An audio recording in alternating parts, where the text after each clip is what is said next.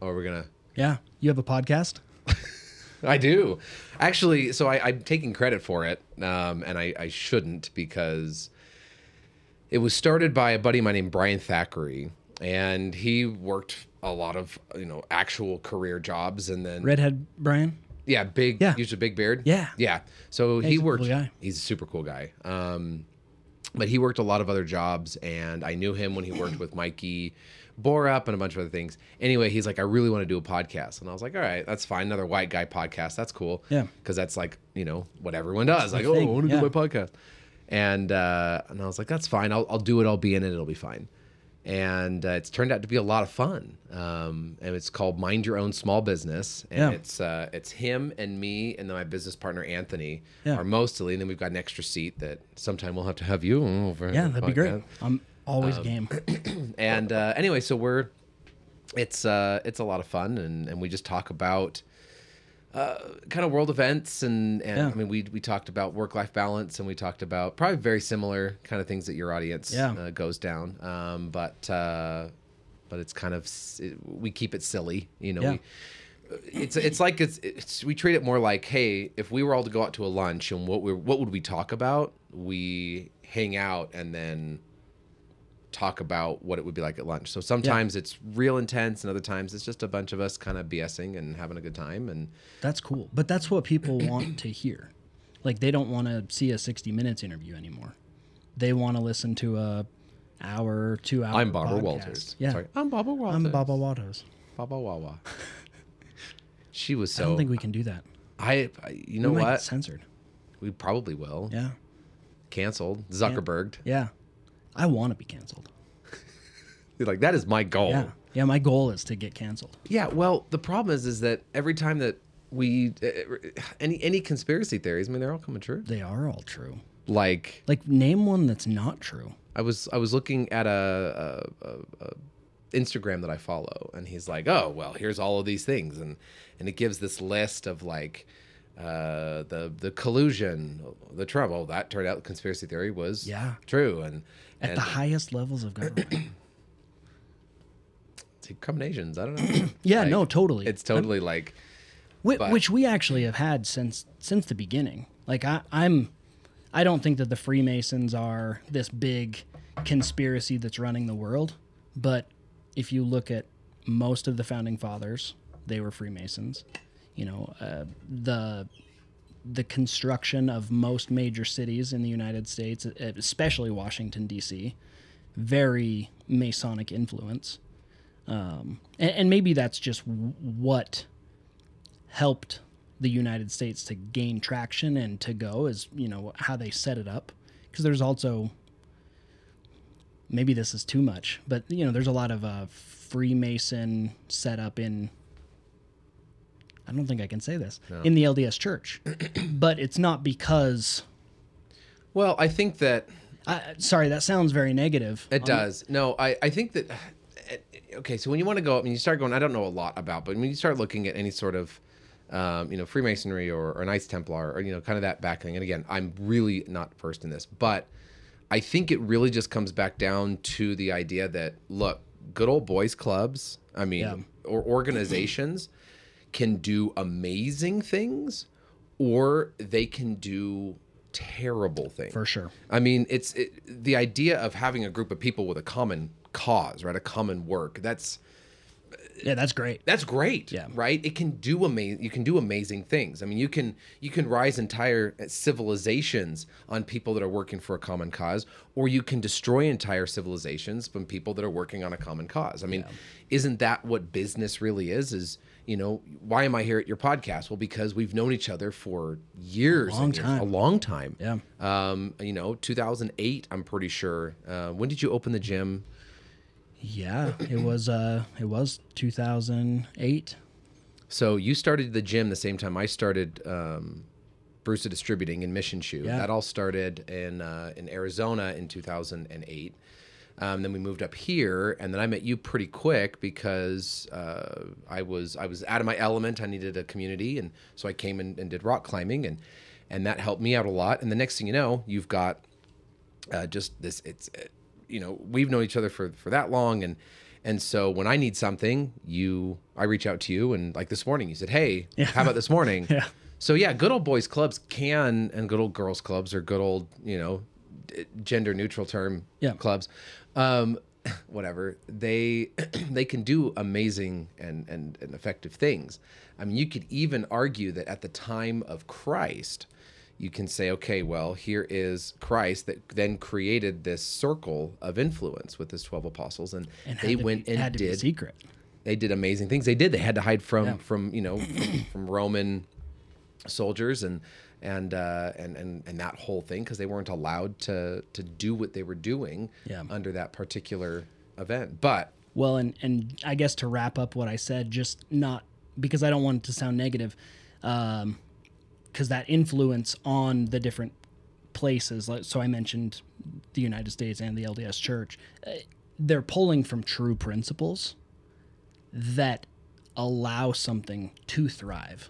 So, the influence in the early church, a lot came from Freemasonry. It's probably why Joseph Smith was killed, actually. As he's falling out the window, he's singing not singing, but saying a Masonic chant to be like, brothers, don't kill me. Well, you divulged things that you learned, so you got whacked. Yeah. So it's not in a negative sight at all. It's true principles that were carried down, probably clear from the Temple of Solomon, those true principles, and that's where some true principles were found. The true principles were found and then used in the establishing of the United States. Anyways, I don't need to go further with this, but no, yeah. Everything. I mean, truth echoes throughout all of the time that man's been on this earth. You could argue all eternities. I mean, I don't know how much on this podcast we wanted to go down that. We can go down whatever rabbit hole route we want. Yeah.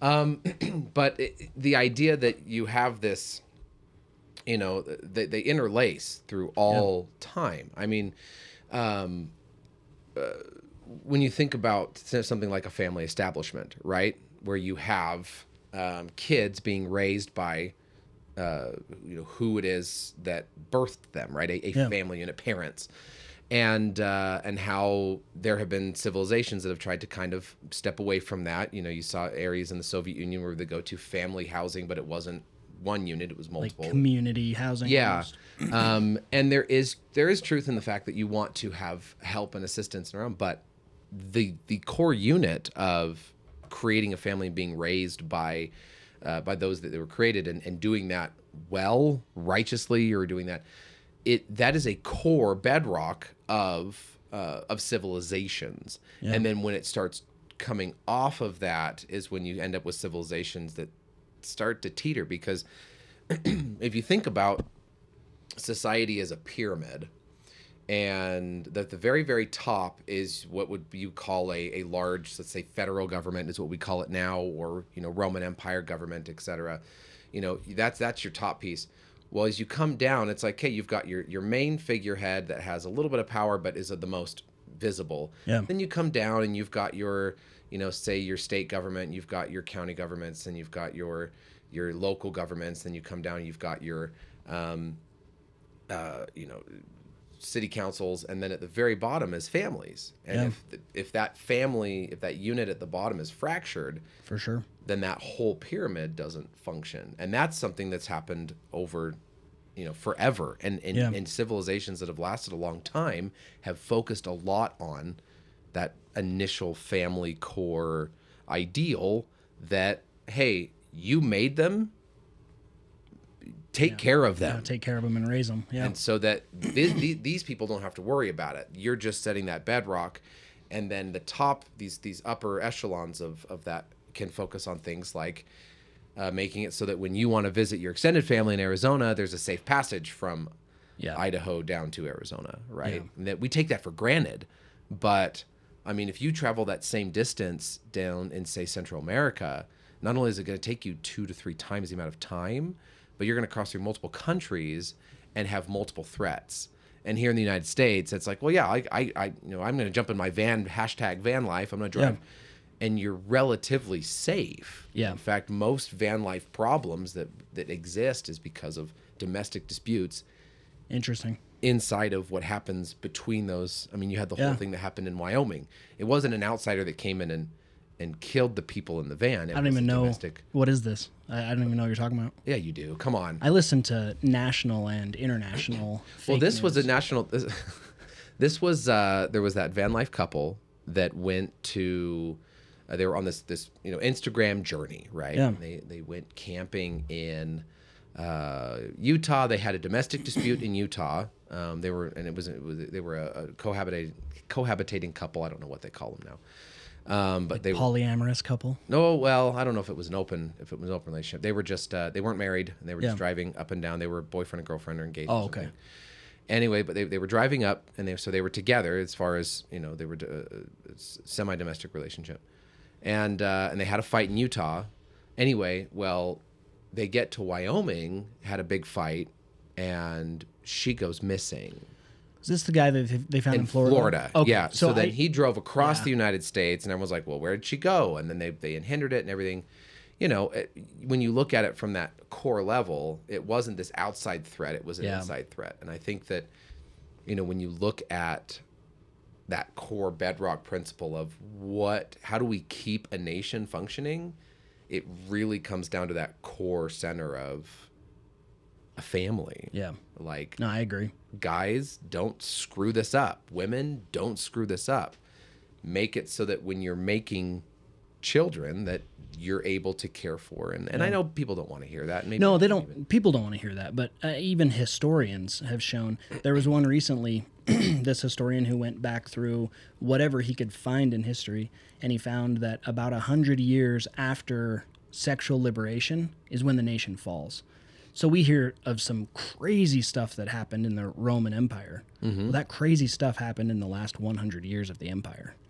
And so the 60s is kind of when we had our liberation. Right. We're pumping down in the time, that 100 years after the 60s. And you kind of see it. And people don't want to hear it, but there's something about those core principles of truth that emanate in the eternities. We see it throughout history. That's you're spot on. And it is hard. And I think, I was listening to another, it wasn't a podcast. It was I guess it was a YouTube channel, but he was talking about how nowadays we don't think in 100-year terms. We don't. The United States is 200 and plus years old. In the days of, like, say, the Cathedral in Notre Dame, whatever you call it. People were working on that, and they knew that they would never see the completion. Yeah. The closest thing I can think of in this country is actually, that I know personally would be things like the Salt Lake Temple that's in Salt Lake, where it took 40 years to build, and people that started doing masonry on that were dead by the time it was finished. For sure. And so that's, you don't see that though. But in those days, it was like, in the times of Notre Dame, it was like, yeah, I'm going to go ahead and work on this. I know I'll never see it. And it won't get finished for 200, 300, 400 years. Yeah. We don't think in that anymore. We think of it like 100 days. Yep. What do I feel now? Want it now. What are we, it's a little bit outdated now, but I used to call it the microwave generation, because we're so used to having it hot, having it quick, having it now. Yeah. Okay. I mean, it used to be, if you wanted to look at the Hot Pocket generation. Absolutely. And it's not healthy, but you'll live. Yeah. And if I wanted to know what the capital of Liechtenstein is, I could literally just yell at a piece of plastic and metal at the wall, and it will tell me that. Yeah. In the past, you had to go and pull out an atlas or go to the local library. Yeah. To look and see what the capital, or just be okay with the fact that you didn't know, and you lived your life not knowing that Liechtenstein had a capital. I thought Liechtenstein was the capital. You know what? I don't know. I don't know. See, that's what I'm saying. Like, and now we can just sit there and... What is Liechtenstein? Yeah. Siri. What is the capital of Liechtenstein? I'm really glad that this place isn't a Faraday cage. And because it's metal, you at least get signal in here. Until there's an EMP. Vaduz. Vaduz. V-A-D. Oh, yeah. That was my next guess. Absolutely was. But that's, it's this piece of plastic. Yeah. And it actually makes me super frustrated that we have, infinite knowledge. Everything you could possibly know is $100. Yeah. And you put it in your pocket, and even if you don't even have a cell plan, you can go to any Wi-Fi. You can walk into a Starbucks or a McDonald's, and you can learn everything you need to know. And yet, what do we spend our time on our phones doing? Scrolling TikTok. Yeah. Watching funny videos, playing Cookie Crush Saga or whatever it is that we're playing. I'm in a play over in Idaho Falls, and I'm chatting with somebody, and while I'm chatting with somebody, she's like, yeah, Oh yeah, that's so tough. and They just keep their phone out, and that's one thing I really try to do is, especially with my kids, like when they're talking to me, hey, give me 10 seconds, let me finish this up, and then phone in the pocket, because it is insane. Or if I have to do something with someone, I'm like, hey, I'm really sorry, give me 10 seconds, I gotta hurry and shoot this off, because I don't want them talking to me while I'm and then people say, well, it's multitasking. It's like, no, it's not. No, you can't multitask. We're not AI robots. No, We have a singular mind. We will be can't soon. multitask. Well, yeah, we're Joe Rogan said this, and I don't want him to be the be all end all, but we're kind of cyborgs already because of the cell phone. No, for sure. And If you don't believe that, anybody who's listening, take your cell phone and put it down and live 2 normal days without your cell phone on you. You can't do it. yeah, Now you can say, well, but I went backpacking or I went hiking and I didn't have it. Yeah, when you remove yourself from the element, absolutely you can. absolutely. Okay? Yep. But do it on a normal day. Yeah. I've tried it. I have withdrawals. I have I don't want to call them shakes, Yeah. but I have times where I'm sitting there and I'm like, oh yeah, I'll listen to that. And I pull out, go to my phone. My phone's not there. And I went, well, wait a minute. Oh, that's right. I'm having a fast on my phone. And it's like this, it doesn't work. It's so crazy. Everything that we do. I mean, even this morning, it was Dr. Seuss Day at school. I guess it's Dr. Seuss's birthday today. Happy birthday. No. Good old Theodore Geisel. Oh, is that who was? Yeah. Oh, that's cool. Dr. Seuss is Theodore Geisel. I went and saw, I was in San Francisco once, and they have an art display of his stuff. And outside of children's books, he was a weird dude. He was kind of a weird dude. Yeah. I think you'd have to be to have that kind of mind. I mean, imagine the Who's down in Whoville wearing a little less clothes. And next thing you know, you've walked into Theodore Geisel's mind. Interesting. Okay. Well, happy birthday, Theodore. Way to go, Theo. Yeah, because it was his birthday today. They're dressing up at school, so we found this out like last night. So I'm driving around School. town trying to find blue temporary hairspray, blue hair dye. And what am I doing? I'm looking on my phone. What does Walmart have? What does Albertsons have? What does Sally Beauty Supply have? And you're like, this is insane. I couldn't just drive around town and find it. Like, I had to be looking for it before we even went. It's crazy. Which is awesome. It is awesome. Yeah. You spent less money. You spent less time. You spent less gas, right? Less fossil fuels. You spent less resources knowing where to get those things. But the cost is that sometimes your kids feel like you're on the phone a lot. Yeah. I remember how wonderful it is. And I don't know if do you just let these run, or do you edit them and move things around? Nope. Oh, really? No, Okay. it's So totally raw. But we're if we have to, I've edited things before. okay.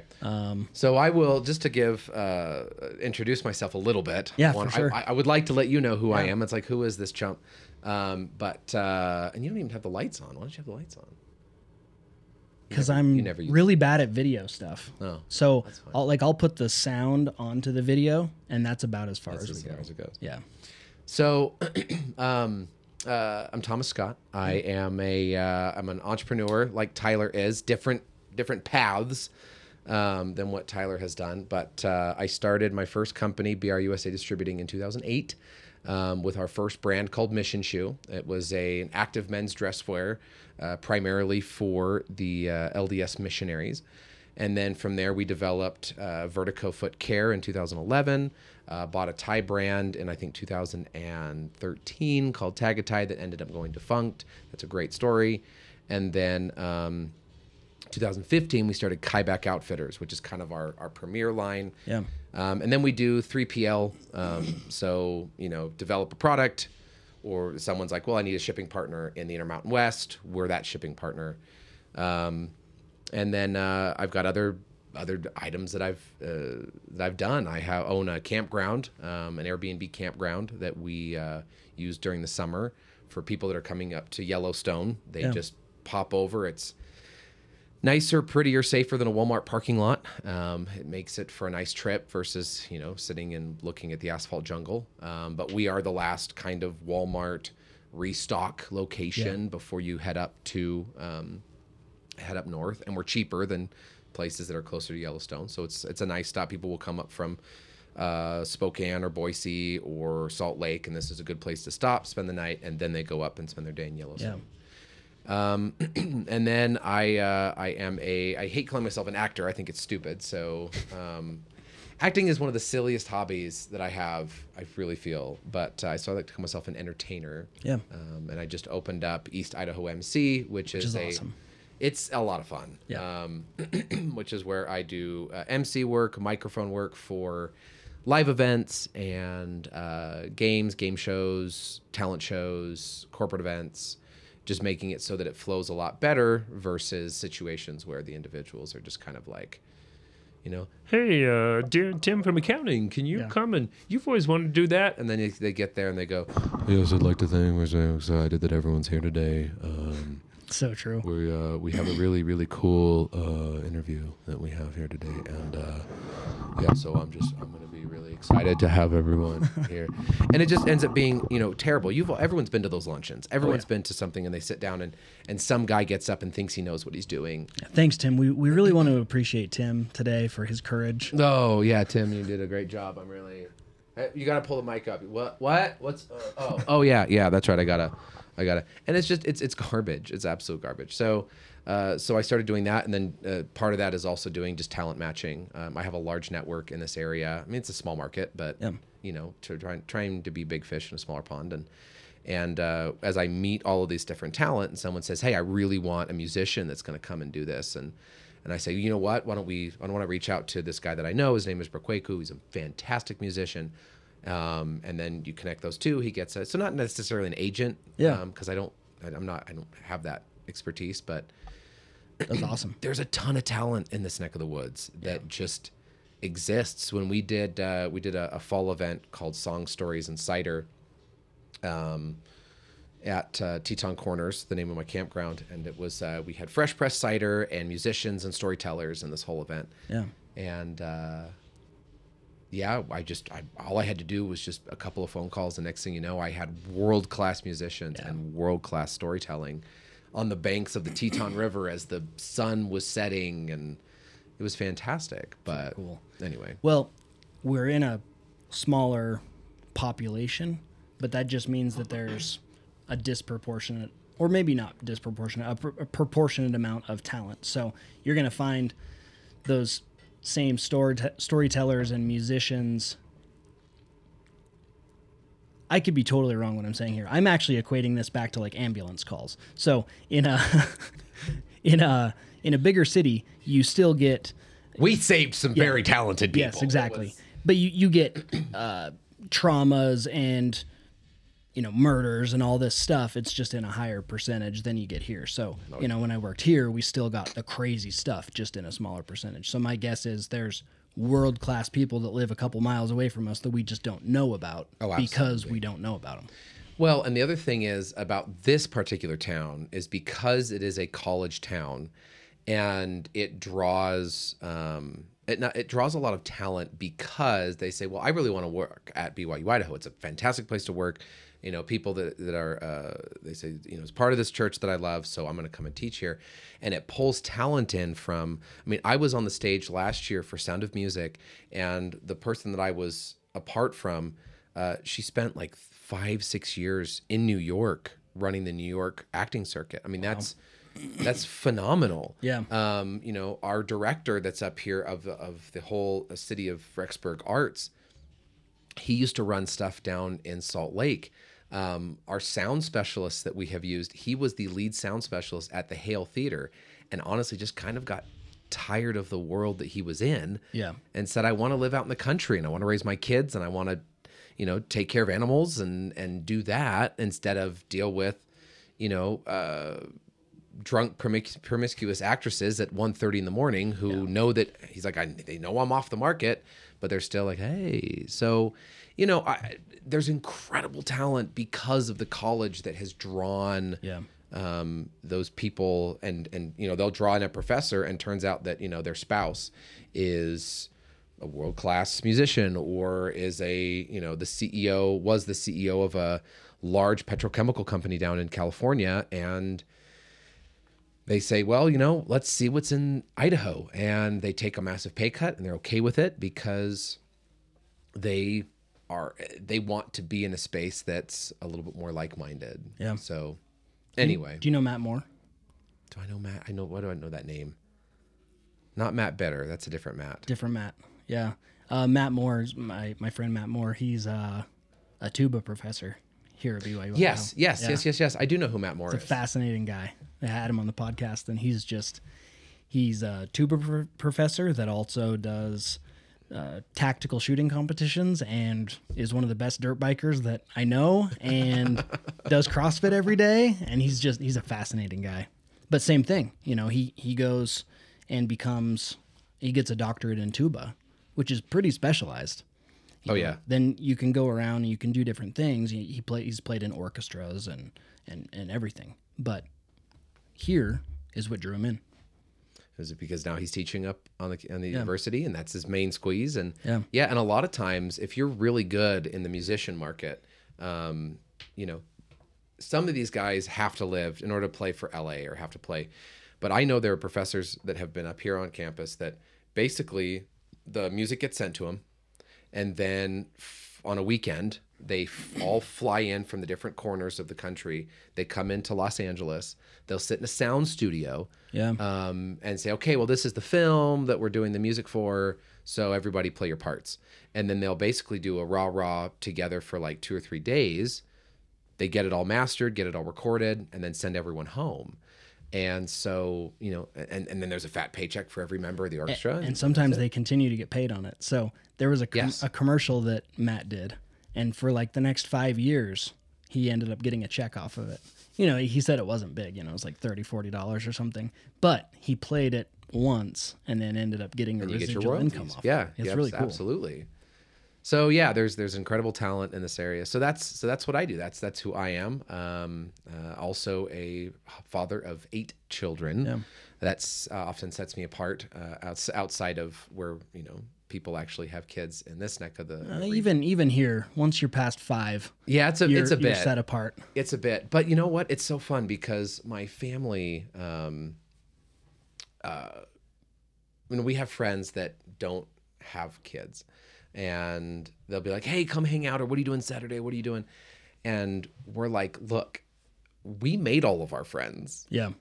Well, what do you mean you want to just hang out with your kids? Yeah, I do. Yeah. And you're raising them right, so they're cool.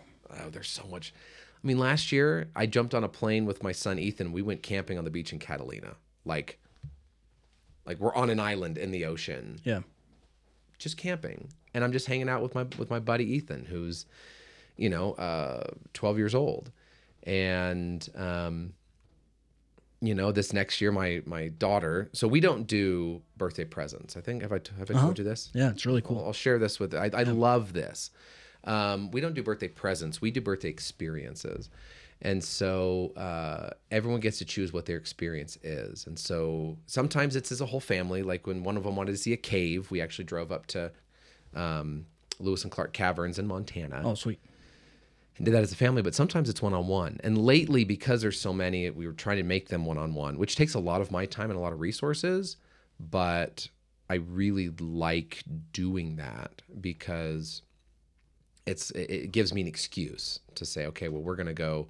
Last year, my son really wanted to go to Lagoon. He had never been to Lagoon. So he's like, I want to go to Lagoon. So My wife and him went down to Lagoon for about the first 4 hours.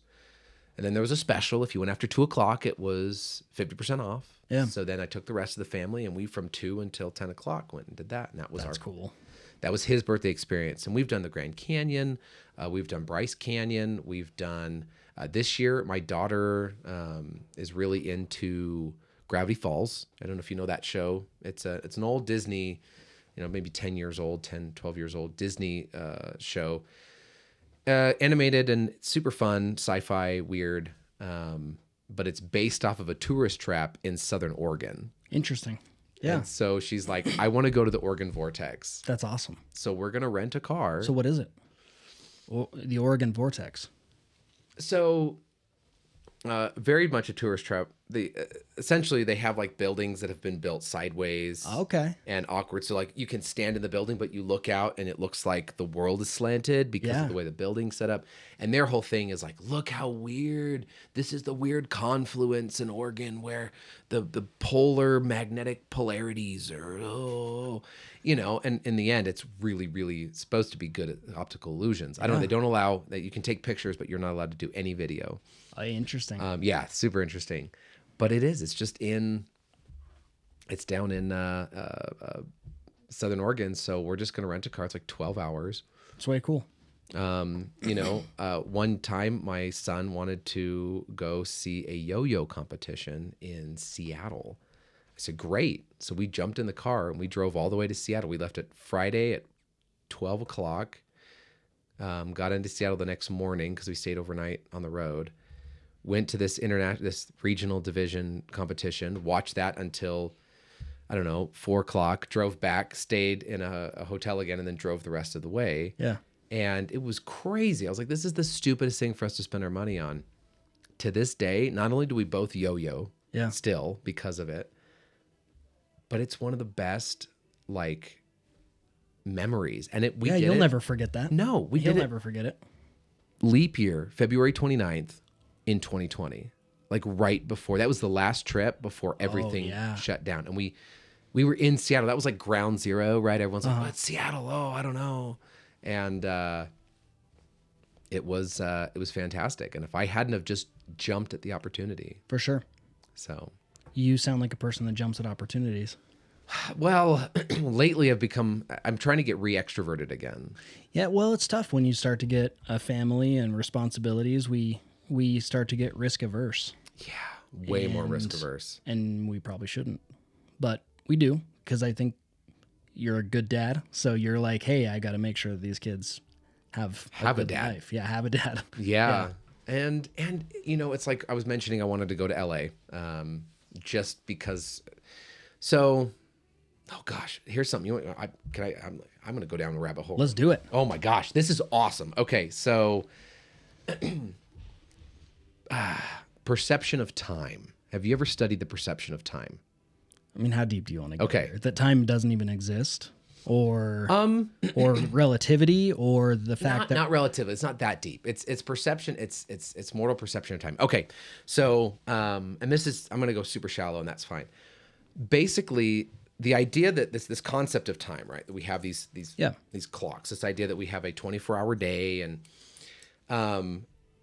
before the really Renaissance period, Egyptians were they had clocks, they had things that were going, and if we're going down the traditional history tour, which I know you're an alt history fan, I too am an alt history fan, and Younger Dryas period and other stuff. Oh yeah. So, but again, we're not going to go that. But basically, time was dictated by what was happening during the day. The sun came up, you started working. Yeah. The sun went down, you stopped working. During the winter months when there were long nights, it was not uncommon for people to sleep 4 hours, wake up, they would turn on the lights in their house. And if you were outside and you saw someone's light on, oh, I wonder what Gary's up to. And you would go over and you would knock on their door at 2 a.m. What's going on, Gary? And you'd have a meal, in the middle of the night, and you'd wait till the burn. And they talk about burning the midnight oil. Yeah. It's basically what that was. It wasn't they stayed up late. It was they would fall asleep when the sun went down at 6. They would wake up at 10, and then they would do stuff, and they'd fall back asleep at 2, and then they'd wake up at 6 o'clock again. Yeah. And you had these social hours in the middle of the night. So then when humanity started trading in their time for money, because before it was goods for money, right? Or you would go out and you'd work your whatever you're doing, you'd make your, you wake up, you'd plow your field, you'd go to take care of that, or you'd make your blacksmithing, and then eventually it got to the point that people would hire you and say, well, I'm gonna hire you to do this, but I need you to be here at the same time every day. So then there became the standardized version of time that now that's what we all go by. Okay, school starts at 8:30 and you got to be to church by 9, or you got to be, you've got a doctor's appointment and everything. We are slaves to a clock. And people expect you to be open at a certain time, and they expect you to be closed at a certain time. They expect you to eat at a certain time. I have a lunch today. It's at noon. I have to be there at noon. So because of that, we've basically created routines. Routines are the number one way to burn time and not realize you're burning time. Think about this. Last week, what did you do last week on Tuesday? Well, I'm not the traditional routine. I understand. But I probably woke up Tuesday. Yeah, woke up, went to CrossFit, did some work, went to jiu-jitsu, did some work, picked up kids, drove them around to whatever they needed to do, did some work. But yeah. What did you do on the first day, the last day of when you went to Costa Rica last? I have no idea. Really? On the last day? Before you left. Oh, man. Before you left Costa Rica. Oh, before we left. Yeah, before you left Costa Rica. Well, you had to get all ready for leaving. I'm not going where you need to go. I know, no, it isn't working. I'm sorry. Okay, it's fine. It's okay. I'm happy pretty to be wrong. non-traditional as far as routines go though. So the vision is this. When there are certain things you can do to elongate the perception of time. If you think about the last time you went to Costa Rica, you have distinct novel memories of, I'm assuming you do, so correct me if I'm wrong. You have distinct novel memories that happened while you were in Costa Rica. Yeah. Like, I don't know, name one distinct novel memory. Yeah, one was horseback riding through a coffee field down into a valley, and then right as the sun is going down, we are riding the horses, like galloping up, and we see the ocean and an island and the sun going down. It's just like something out of a screensaver. So yeah, totally. Okay. Like burned in my mind. Totally dated you by saying something you'd see out of a screensaver, but that's fine. That's true. So the concept is this. When you have things like a trip, in order to make the perception, because you want your life to feel more full, right? You want your life to be longer. And it could be, people that say, well, he died at the age of 30, or we'll say 33, and did all of these amazing things that, changed history, all of these amazing things that, wow, I can't believe if he had lived longer, he would have succeeded so much more. And it's like, well, but he lived that period and he did succeed that much. Yeah. So because that he was able, or she or whatever, were able to elongate that time. Yeah. So if you plan a trip, so do you have a trip planned right now? Yeah. Where? Mexico. When? October. Okay. You are now going to spend the next 6 months anticipating that trip. Yeah. And planning that trip and thinking about that trip. And that helps elongate basically creating novel things in your life makes life more notable and makes time run slower. You texted me this morning, you're like, hey, why don't you come do this podcast? Yeah. And we'd been talking about it forever. We just had never done it. And I could have very well said, you know what? I'm slammed. I have so much stuff I have to do. I have these shipments I got to do. I've got this deal I got to close. I got that. But those are all my routine items. Yeah. This is novel. We've only been talking for 40 minutes. It has felt so much longer to me. Oh yeah, and we could probably talk for 3 hours. Oh, we definitely could. Yeah. We have. Yeah. So creating these novel experiences in life, and they don't have to be huge. Yeah. So why do I want to go to Los Angeles? Well, because I'm going to go stay in a cheap hotel off of Hermosa Beach and just exist there. Yeah. Why? Why spend the money? Why do this? Why spend the time? Well, because it's not here. For sure. And when I'm trying to be creative, to try and be creative in the same mundane spaces is nigh impossible. But when you remove yourself and put yourself into a novel experience, you have inspirational moments that you wouldn't have if you're just like...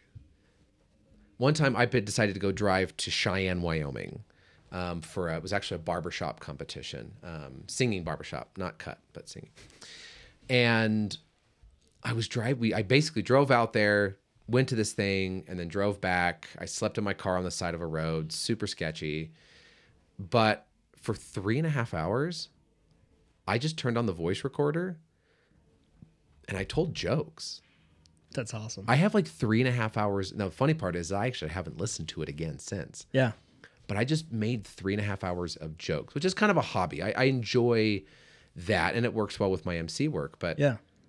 I just, for 3.5 hours, because I was driving through these beautiful mountain passes and then across the ugliest part of the United States, which is central Wyoming, and just did all of that, and it was awesome. And I have these distinct memories of trying to sleep in the back of this Nissan Altima with the seat down, like curled up with my feet in the trunk like a dead body, Yeah. trying to... Next to the Van Life Wyoming people. Yeah, that were probably getting murdered. And I remember that. Do I remember how I slept last Wednesday? No. Yeah. Yeah, that's cool. I love that stuff. So... Because we don't live in a world that teaches to go do that. We live in a world that teaches routine. Oh, yeah. It encourages routine. Yes. I mean, if you go through a public school system, when that bell rings, you get up. Yeah. You have 5 minutes, you have your 5-minute smoke break, and then you go to your next chore, okay, your next class. Isn't that what work is? When you got to be there before the bell rings, you got to do your work, you get your small breaks. At the end of the day, you go home, you might have some homework. Okay, why do schools have homework? Why is it that you can put a kid in school for 7 hours and they're like, yeah, you didn't learn enough? In the 7 hours, if I studied something for 7 hours every single day, I better be good at it. Yeah. And then we have jobs where it's like, yeah, I know that it's the end of your workday, that you just worked 8.5 hours, but take this home. I need this project done by tomorrow. And then For sure. the bell hits and you're the next. But I want to emphasize this though, Tyler.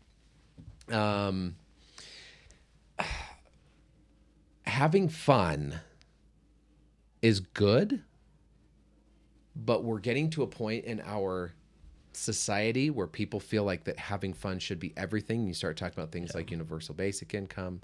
You start talking about things like, well, I'm just going to get in my van and then do whatever work I can on the road, as little as possible. I think that's wrong. I think that productivity is what allows us to have our joy. Yeah.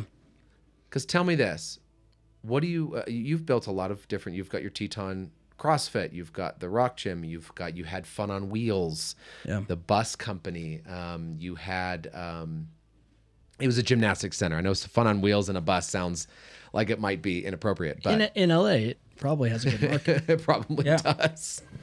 But the, and then you have Teton Tactical, and so you have all of those things. What's something you're most proud of that you've done? And I'm going to say of everything. It doesn't have to be the most thing, but well, I mean, the most proud of is family. And family is a lot of work. It's a lot of work, and I don't make any money from them. No, you don't. So, but it's fulfilling, and that might be where you're going with it. It's something that it's a lot of work, but it's the most fulfilling thing. You know, and that's why we're kind of in the service industry too, is because we get to help people change and have experiences. So that's fulfilling to me. Having good conversations with good people, like that's fulfilling to me. The most fulfilling, family. You know, seeing a kid accomplish something. And it's like, oh, hey, that's because we supported him. And My micro human does stuff. yeah, exactly. Yeah, and sometimes they do something. I'm like, crap, that's just like me. I'm so sorry, dude. I'm so sorry you're like me in that way. That's hilarious. Yeah, But- I get that. Yeah, that's for me. It's probably that. So when I feel like we've come to this point, and I teach this when I do coaching and consulting, is how can you in your own life foster I'm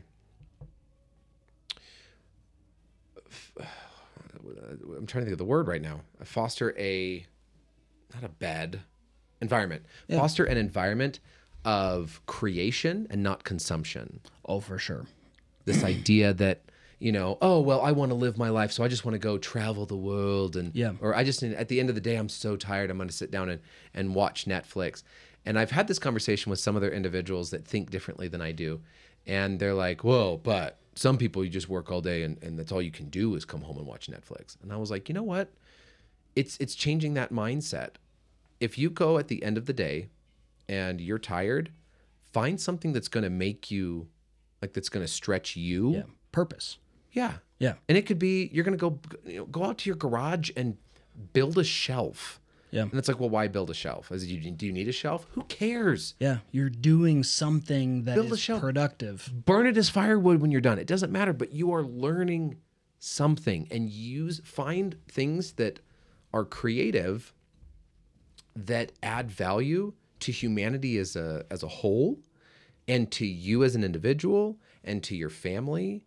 Sitting down and watching Desperate Housewives or The Bachelorette, at the end of the day, you could argue if it's with a spouse, like, well, yeah, we're spending this time together, right? But even I feel like, unless she's got a baby sitting right there and we can't go anywhere, I would much rather go out and say, hey, do you want to go paint something? Yeah. Instead of, why don't we sit down and watch mindless dribble? For sure. But I feel like experiences are super important, but also adding to the GDP of mankind. I mean, even what you did, was it Haiti? Is that where you went that one time? Yeah. Yeah. We went a couple times to Haiti and did medical clinics. All fun? Oh, no. No. No, in fact, like, you know, you pay to go and then it's just work. And so you're there and you're like, oh, man, I could have paid this money on a vacation. But, you know, obviously very different. Do you regret it? No, not at all. Okay. It was awesome. Now, that being said, I learned a lot about humanity. I actually don't think that those trips really help Haiti. Interesting. Now that I've went and done it and experienced it, I think it helps acutely. It helps in that moment, you know, someone that has an infection or needs something right then and there. It's great. But I think we're holding them back by doing those. We're not actually going down and helping Haiti become self-sufficient and become a better country. We're universal basic incoming them. So that's something that it took me a little while, you know, because it was cool to go down there, and it was they're amazing people. There are amazing people there. It has great potential as a country, but by us just slapping Band-Aids on, I don't think we're actually helping them. Wow, that's fascinating. I've said that same thing about, you know, I'm in the shoe industry. So I saw Tom's, you know, big things, Yeah. Tom's shoes. And it was like, Tom's shoes. And I was like, oh, you know, initially, how do I compete with something that's just so, let me tell you, Tom's shoes goes into Africa and inundates local markets Exactly. with footwear. Yep. And local cobblers, Yeah, they're they're out like, of business. What do I do? Yeah. And everyone's walking around. And a lot of times the shoes are not anywhere practical. And then once they burn through that order of shoes, they're like, well, let's go get some shoes at the cobbler. And well, the cobbler's been out of business for 6 months, so he's not making shoes anymore. One thing that we saw down there, we gave shoes once, and we would fit them, make sure that they fit right on these kids, and then the kids would walk 20 feet away, take the shoes off, and put them in a bag. And you're like, why are they putting their shoes in a bag? Because they're going to go sell them. They don't need shoes. They need money. Well, if we give them money, then that's just going to get burned through, food and housing and all of that. We're not helping. We're not actually helping that country to get self-sufficient and become better. So what's the solution? Well, what do you think? I think in that particular situation, it's a very, very tough situation because from the beginning, they've been helped.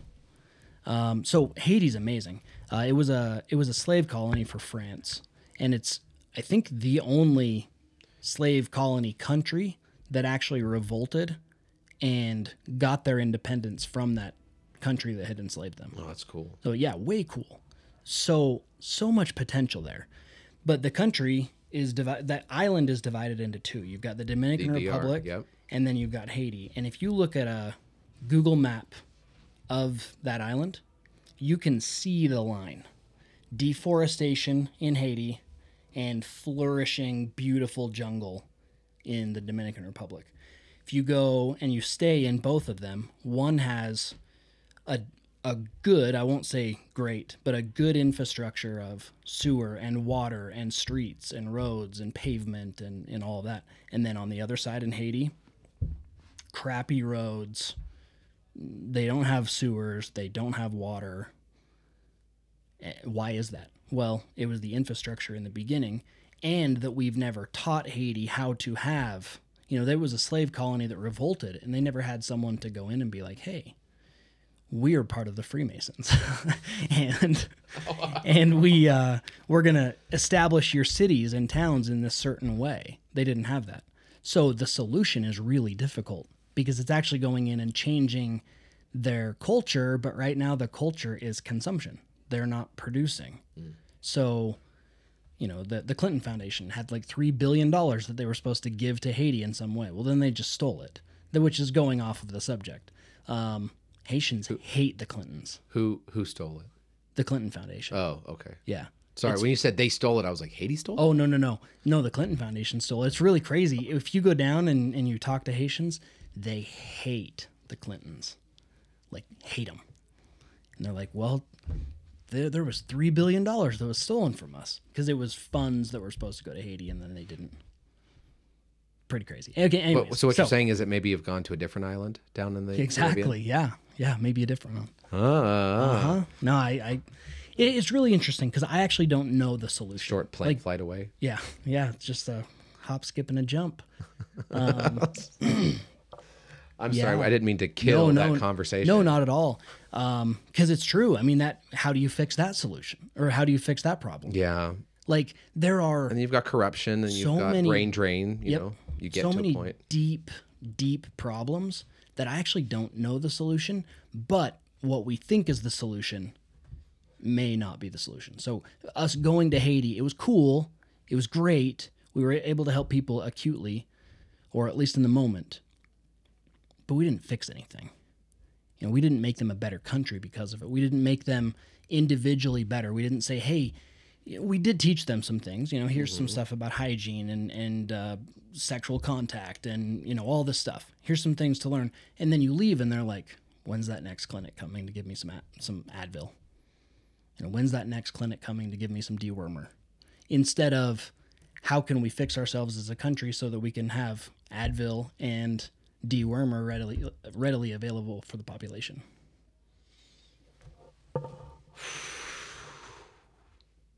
And then, if you want to go like deep on it, why are we, as the United States and developed countries, why are we actually holding them back? Do we want them held back? Because from an individual standpoint, we'd go, no. We want to see them flourish. We want to help. Like, I would love to see Haiti flourish. I want to see Haiti as one of the richest nations in the world. Like, I want to see them flourish. As a country, what are we doing? I don't think we do anything. And maybe deeply we know that we're not doing anything. we make it worse. I don't know. Well, That's the conspiracy theory. I know what and see could I can see pieces of that. And there's some right now lately. I'm a big fan of Peter Zayin. Yeah, I've seen him a lot lately. Okay, yeah, he did a Joe Rogan, and it ended up kind of catapulting him even more. Yeah. He's not right on everything. Yeah. As any political analyst is going to be, but so I've been going down that a lot, and I love his stuff. He released another video this morning. I'm going to be kicking that up and do that. So I highly recommend. Where do you watch him? Just on YouTube? On YouTube. Cool. And he's got his own channel, and I like his channel. It's just talking head stuff, which is fine for me. Yeah.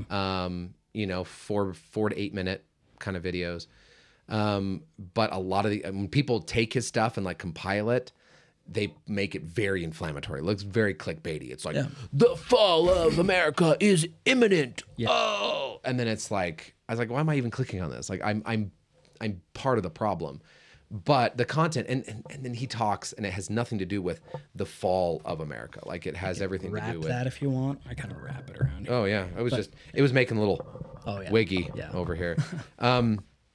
But and it's not. It's like I'm listening to it. I'm like, this isn't anything to do with the fall of America. What this has to do with is just really cool stuff. And talking about a country like Haiti. So something that I had never really realized as an American, right, is that the thing about America is that we have such a broad range of resources. Like, we can grow all of our own wheat. We can get all of our own oil. We can get all of our own. We've got mines with minerals. Like, we have everything. Look at a country like Haiti or the Netherlands, or the reason that places like the Netherlands and France and these, when colonies existed, was because they found places that had stuff that they didn't have resource-wise. And so then what they did is they said, okay, we're going to make it so that it's a safe, basically, path in between these two. So France is like, okay, I have this, French Polynesia, where I have these places. This is where we're getting these spices, these things, and we have the French Navy that is going to guard just this path. The rest of everything else can be complete piracy, but we're going to take care of just our trade route. Yeah. Well, nowadays, primarily because of the U.S. naval forces, pretty much all of these trade routes, anyone can go to anywhere. So, if you just have Haiti is now able to trade with different locations, but as a country, you say, well, what does Haiti have? Like, how much fresh water, or how much can you mine Haiti? Is it full of gold? Well, no.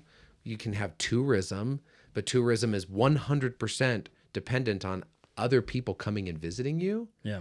And so these smaller countries have a really hard time making money in a world economy because they don't have the resource-rich things of the United States or Russia. Russia is very, very wealthy with just because they have everything. China has a lot of. Brazil has a lot.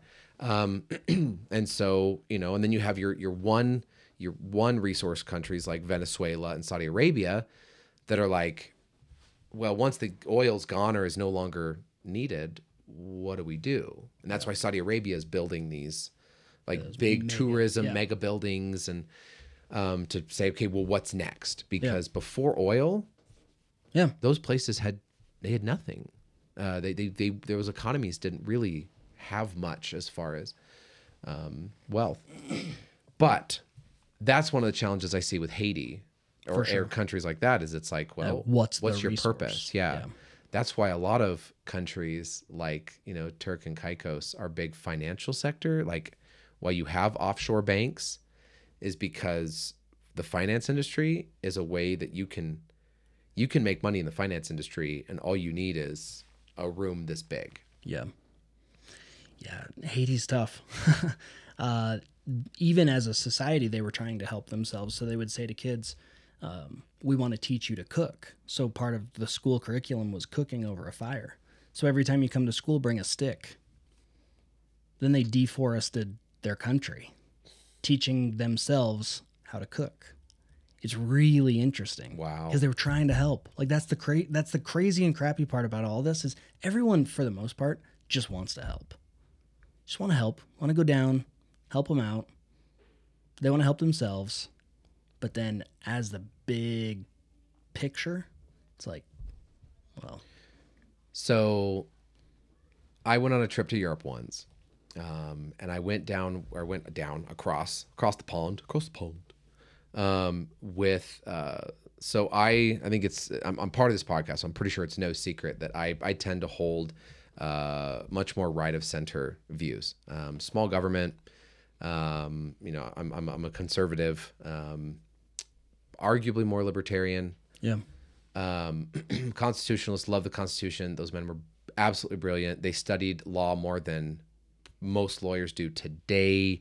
Bastiat in France, and I mean, just the Federalist Papers. There's so much amazing stuff about the governance of mankind that are there. And I went to Europe with probably the most left of center individual that I had ever met. Just very declared socialist, just knows. Yeah. That's where he's at.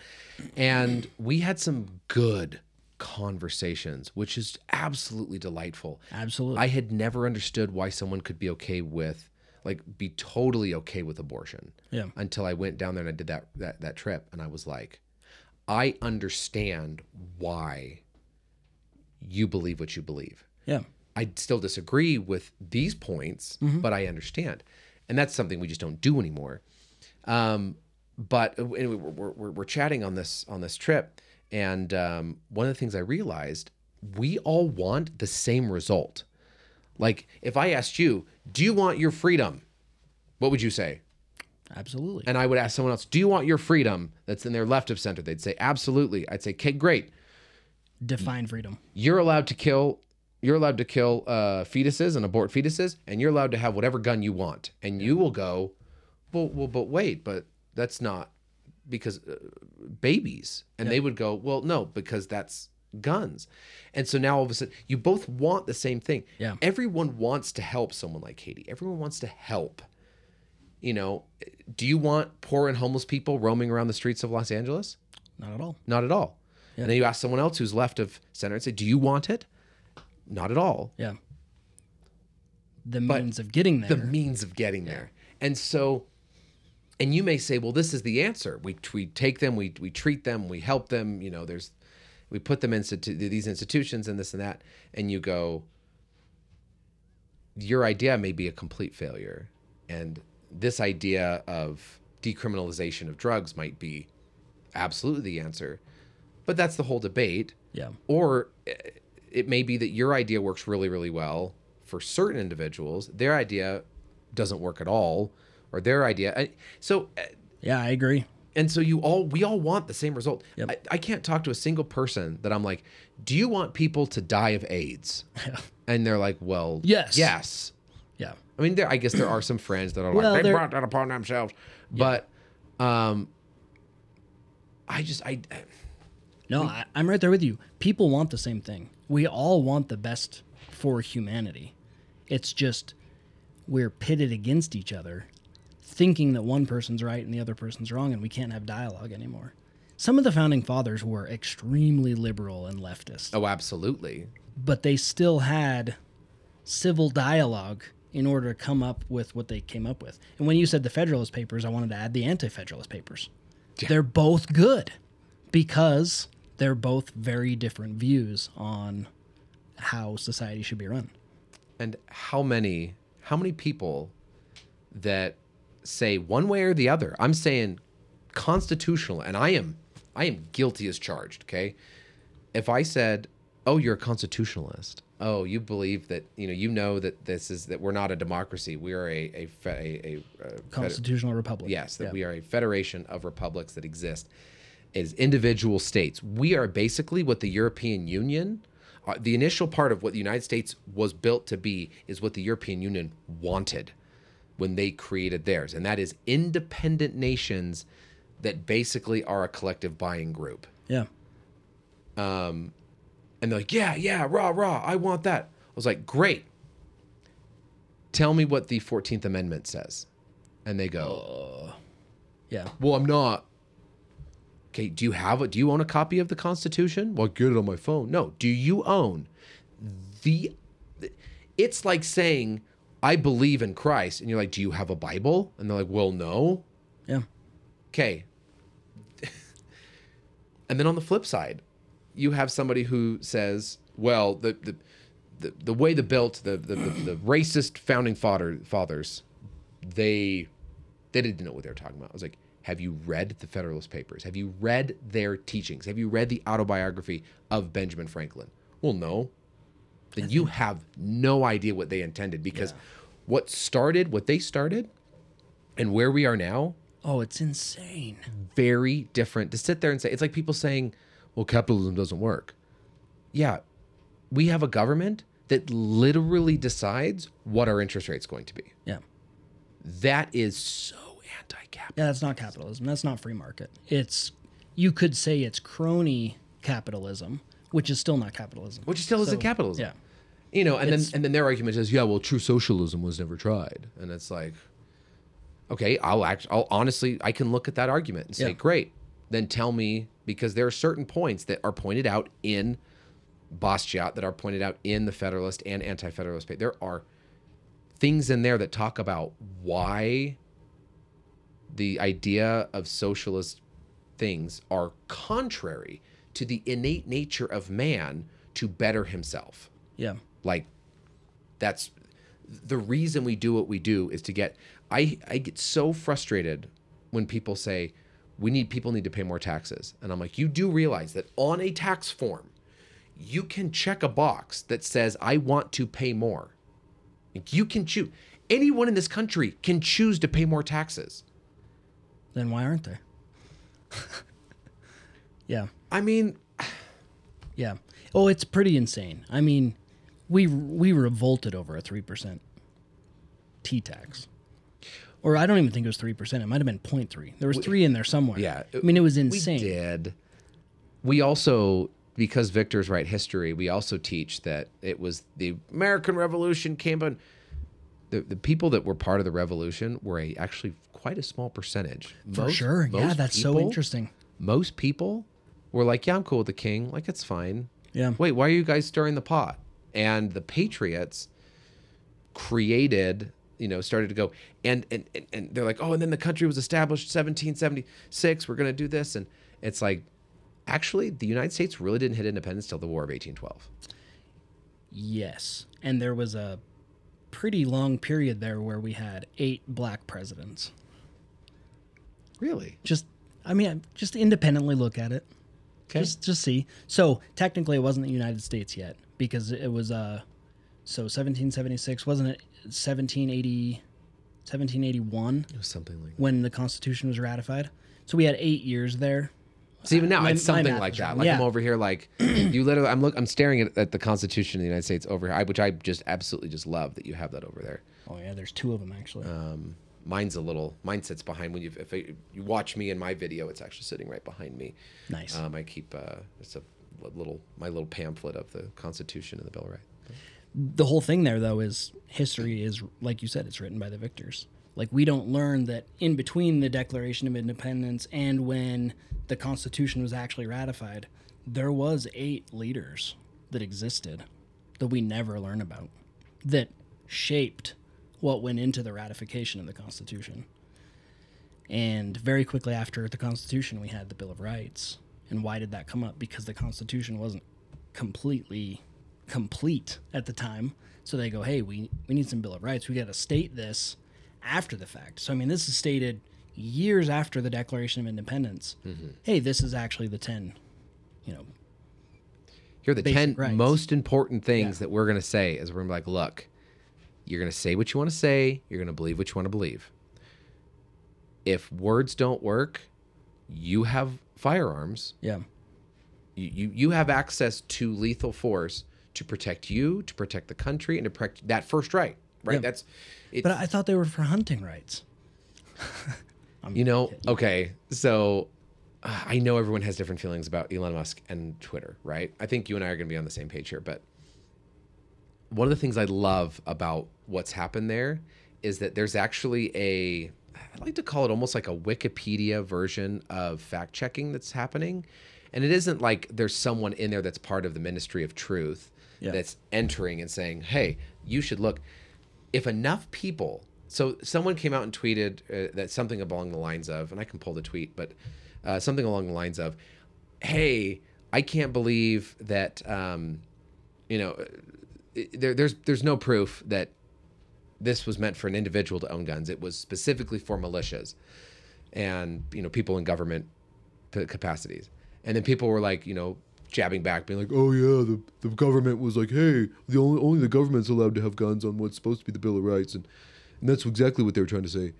And it was like, okay, great. You get your tongue in cheek, people that debate. But then underneath that, enough people kind of voted on it that it said, here's the specific Supreme Court ruling list that the Supreme Court has come back time and time again through the rule of law that shows, no, what you're saying is completely contrary to what's been defended over the last 200 years. Now, then again, we also have called men men and women women for the last 7,000 years to our knowledge. Yeah. And we're changing that in a matter of 5 years. Yeah. Yeah, it's insane. But so precedent doesn't matter. And those who believe in precedent are the ones that get persecuted. For sure. Which is so weird to me. Like, I just feel like that's so weird. Like, why? It's like, what do you believe? Well, I believe in the same thing that's existed in all... Bigot. Exactly. Like, why? Why? What? You're the one that's asking for something different. Yeah. I just want to believe what, honestly, in most nations is still believed. Yeah. That's the tough part of Russia and Ukraine right now is... I actually don't know who's right and who's wrong. I'm not a geopolitical wizard, but it's kind of sad when I hear Vladimir Putin get up and he goes, the West has a targeted, I can't even talk, a targeted attack on our beliefs. And then he goes down the list of just our basic beliefs that we've believed for the last 7,000 years. And it's like, oh... On this point, he's very right. Like, we are attacking it. It's interesting. It is interesting. I think that, and again, you got to go down some of the Peter Zay. I've heard it pronounced like several different ways. Yeah, I have no idea. Peter Zion, Zion, Peter Zion. I mean, he says within 15 years China's going to fall. Yeah, because they didn't have babies. Yeah. Again, super interesting stuff down that, and I'm no expert in it, but I just really have enjoyed his take on things. But there's also people that say, well, no, that's China will basically move itself into an expansionist, and traditional Chinese culture will cease. But if they run expansions out into other countries, then they will continue to function because other resources and labor in places like Cambodia and Laos and Vietnam and these other, that they will have access to that labor. But I think that what Russia, I personally believe, what does it matter what I believe? It really doesn't matter. Yeah, exactly. People all say, well, I believe that I'm really this person. It doesn't. But my personal opinion is that Putin is correct, but using it as a preface to invade other countries is incorrect. Yeah. Because isn't that what Germany? Look at Germany pre-World War II. And us.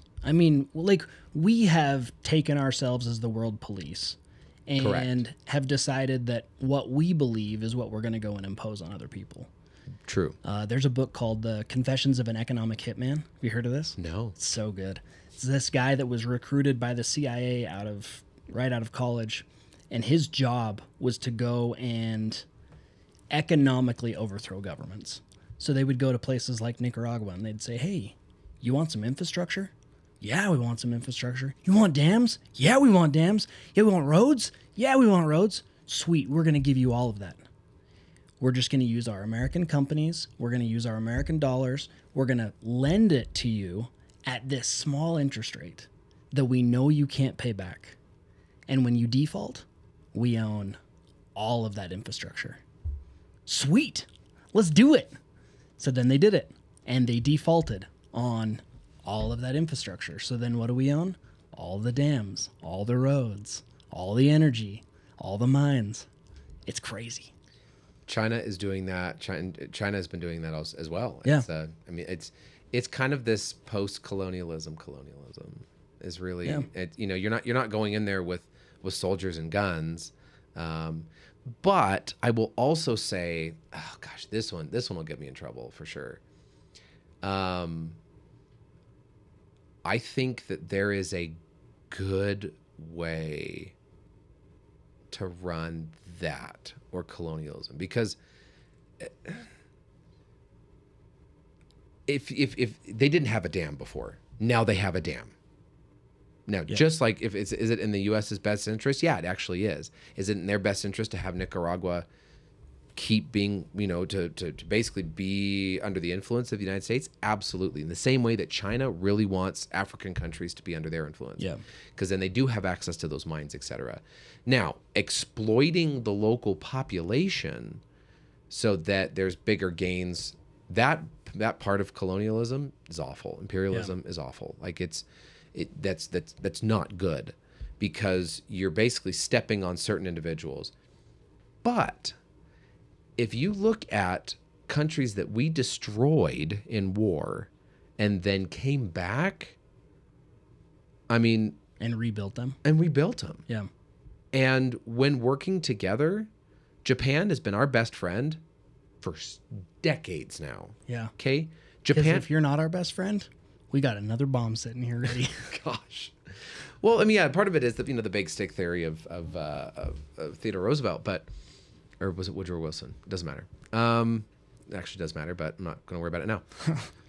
But this idea that if we can, like, what if a similar thing happened to Haiti? Is basically the United States came in and said, look, why don't we make you a territory? We will assist you in having fair and safe elections.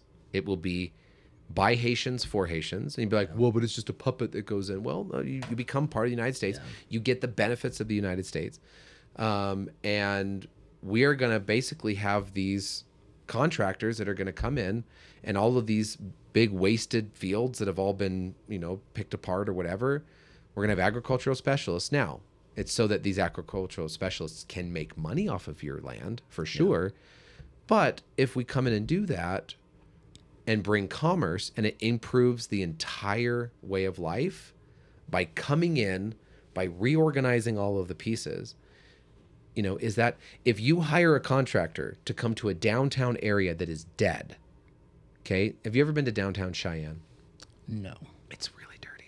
Yeah. I thought it was going to be really cool. And there's some parts that are really neat, but there are areas that are, and any one of these old downtown, old Pocatello used to kind of be like that. So if you had a contractor and you said, look, the city came and said, hey, contractor, we want you to come in. We want you to redevelop this whole area. We're going to give the land to you for cheap because we need you to bring it and make it look nicer.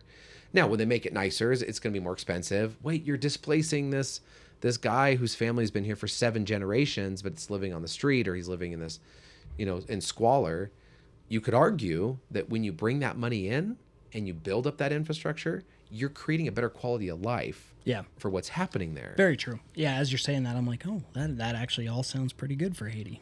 Wouldn't it? Yeah, absolutely. Like, I mean, I don't know what the population is of Haiti, but and maybe you'd have a lot of civil revolts, which would totally happen, and that's why we don't do it. Yeah. But and then there's examples like Puerto Rico. We're not doing Puerto Rico justice.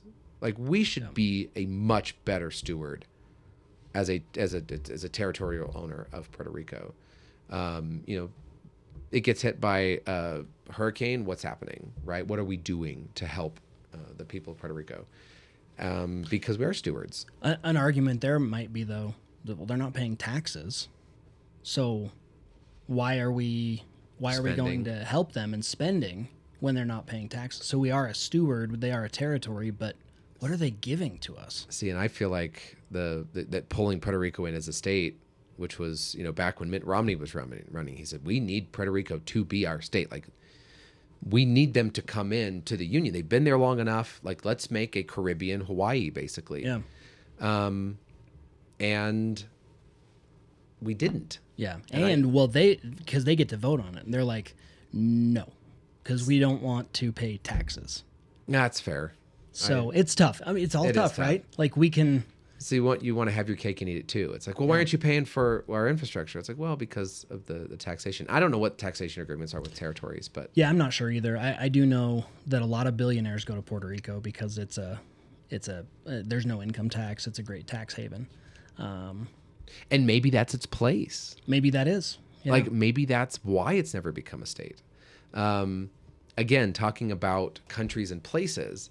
Again, from a United States perspective, we're like, oh yeah, no, we're this world power. We have exercise influence. We have all these resources, and we like democracy. We like republics. Build a constitution. This is the best way, and we spread that doctrine, which personally I think is fantastic, because I think this is much better than having a single head of state that's deciding all of the decisions, like Xi Jinping over in China. Yeah. I think it raises better countries.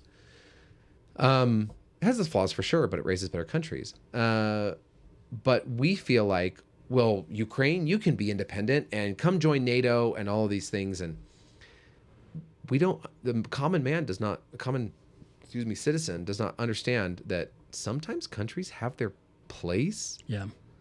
And, they were a buffer state. And when all of a sudden you say, well, you should be part of NATO. And now, instead of there being warheads that could be, 600 miles away, they're now on your border. I mean, think about if Russia were to start running. Well, they did it. It was called the Cuban Missile Crisis. Yeah. We said, no, you can't have that here. But we're allowed to have missiles in Poland, but you're not allowed to have missiles in Cuba. Yeah. And of course that makes Russia mad, right? I mean, you can, rules for me, but not for you. That's diplomacy, right? Diplomacy is, how do I have the upper hand while also saving face? Sometimes you could sit there and say, well, I want Haiti to become the richest country in the world. Well, if they did, where does that fit in the order of things? For sure. I agree. If you don't have all these resources, but you are the richest country in the world, what are you doing to make yourself the richest place in the world? Yeah. And usually that involves things that other countries don't want you doing. Iceland, prime example. Iceland was becoming one of the biggest server places. They were, fintech was big there. And it was kind of irritating other countries, because now you could incorporate your business in Iceland, pay super low taxes in Iceland, but Britain doesn't like that. Yeah. So Britain comes up and says, hey, we're going to join up with our buddies, and we're not going to let you do that because you're not playing nice enough, even though it's really good for Iceland. Yeah. So, but know your place. I think it's that know your place. It's that's kind of fun. Yeah. Boom. So coming back to what you said at the beginning of, do we want Haiti to remain poor? I think initially everyone's like, well, of course not. But then when you see what it would take and what we would compromise to not have Haiti remain poor, yeah, to make it so that Iceland is a world power, yeah. I always think it's interesting why more countries don't want to be annexed. And did other countries have that enough, like, national pride for Greenland to be like? I guess Greenland isn't a country; it's a province of Denmark. But I don't know, just this idea of where it's like, no, I don't want to be part of the United States, and it's like, well, why not? Yeah, it's actually pretty great. It is great. Join the club. It's a great place to live. Now, taxes are starting to get in the way of that, but it's still a great place to live. Yeah. We're taxed like 70% at this point, between income tax and death tax and estate tax and road tax and gas tax and registrations, and it's pretty insane. The thing I feel like is the most challenging about taxes and the conversation of taxes, because it happens a lot where people are like, well, that's just the price of a civilized It's like, yeah, well, we didn't have an income tax until the 1910s. We survived pretty darn well through the 1800s. And then we won't go down the fiat currency thing because you and I are both in the same camp there. But no, this idea. Where was I going to go with this? Hang on. That increasing taxes is one of the hardest things to reverse. And you basically build up, it's the same kind of idea of the infrastructure that you were talking about, like Nicaragua. So even on a small town area, right? Let's say the city says, well, we're gonna remodel this building. And it's like, cool. So we need a bond, or we need to remodel this. Well, now all of a sudden that gets remodeled. And they say, awesome. Thank you, everybody. It's now remodeled. By the way, it costs a little more to maintain now. And now the cost of doing that goes up. So you have these, large highways, which are fantastic, but those highways require that we maintain them. Well, now as we're seeing our growth, and again, Peter Zeihan, you should check it out. He talks about this baby boomer generation and how the X generation is smaller. And right now, all of those boomers, they're pulling all their money out of risky investments and they're putting it into safe investments. Yeah. Well, safe investments don't change the world. Safe investments take care of roads and government bonds and all of that. So now that money all goes away. The investment capital is going away, and it leaves it to Gen Xers and millennials. That's really where about we are, you and I. So that's why we have to be creating, and we're going to have to be heavier tax because there's a lot of old people to pay for. And there's a lot of roads to maintain that were built for that larger generation that now isn't going to be using it as much. And so that heavy tax burden is arguably inevitable because of government spending that has happened over the last 30 years. Yeah. Does that make sense? Yeah, and ever increasing. Because like you said, it's very tough to reverse a tax. Oh, absolutely it is. Even the tax cuts here in Idaho or whatever, we saved your tax dollars, so we're going to send you $100 check. It's like, yeah, but my taxes were $9,000. So you're sending me $100? Thank you. That's the other thing about just whenever you're paying a tax. So let's say you pay in, we'll just call it $100. Well, that $100, I then paid an accountant who was also paying taxes on that. But so I paid into that, so it cost me a little more. And then it touches the hand of an IRS agent. That guy's got a salary. Yep. And then he moves it to somebody else, to go a treasury. Well, that guy's got a salary. And you've got to store that money. And storing money always costs money unless you have it in good investments. And you could argue that some good investments are arguably dubious within the government. And then they say, oh, well, now we're going to send it back to you. Well, every single one of those checks is mailed. Every single one of those checks has to be delivered to your door. Every single one of those checks has to be direct deposited. All of that stuff is happening. And so that $100, even if it's landing in the hand of, I don't even care if it's a welfare recipient, they're only getting 50 or 40. Oh, 30. Absolutely. Yeah. What is that called? The velocity of money? Velocity is higher at the, like at a waterfall, the velocity is higher than it is at the down part of the river. Because it's, as it moves through, it changes. And so, and this goes back into when you talk about welfare, and we're going all over the place, but if I have your money, which I did, I hit you up for a sponsorship for the thing, the Barbershop Festival, which was a huge success, by the way. I'll tell you about that later. It was really, really cool, but that was very personal. You decided to write a check, you gave it to me. I took that money and I spent it directly on 7 high schools coming and learning how to sing 4-part harmony in this grand event that made all of them, quotes like, this was the most exciting part of my high school experience. Yeah. Like, this is senior in high school said this was the most exciting part of my high school. They had 4 years. They were spending 8 hours a day in classrooms and a 7-hour workshop once was the best experience I had in high school. Like, that's crazy. Yeah. And you did that. You wrote a check. You gave that to me. I made that happen. Okay. All of the other tax dollars that are being taken by force at gunpoint, because if you don't pay them, they'll take your house. Yeah. That goes into the public education system, that they then spend without knowing anything. All they see is numbers. They don't see all of the humans that are fighting to put food on the table or to have a roof overhead. And yet you build this multi-million-dollar school and the students are living in trailers. Okay. Yeah. Just think about that. And then pay teachers and all these other pieces. To them, there's no connection to you. Yeah. You're just you pay up and they take care of your money. But that intimate relationship of this is what we're doing and you can see exactly what's happening, that's awesome.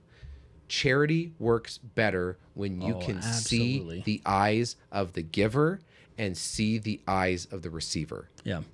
Because if I had you rent my house and you knew that if you went and trashed my house, it would ruin my life, you wouldn't trash my house. Yeah.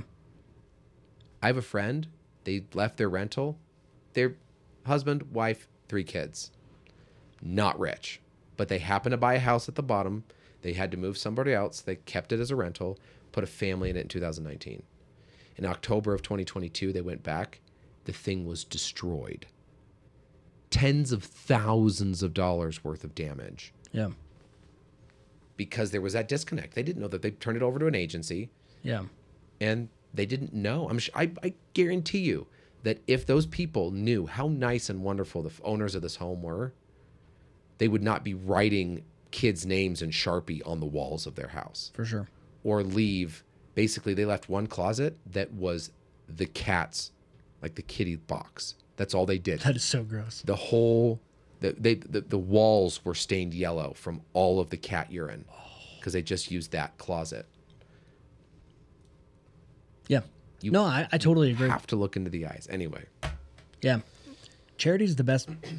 Well, it can be the best place to give money. Can be. Because, I mean, you give it to the Clinton Foundation and it's supposed to go to Haiti and they just take it. I have to go down that rabbit hole.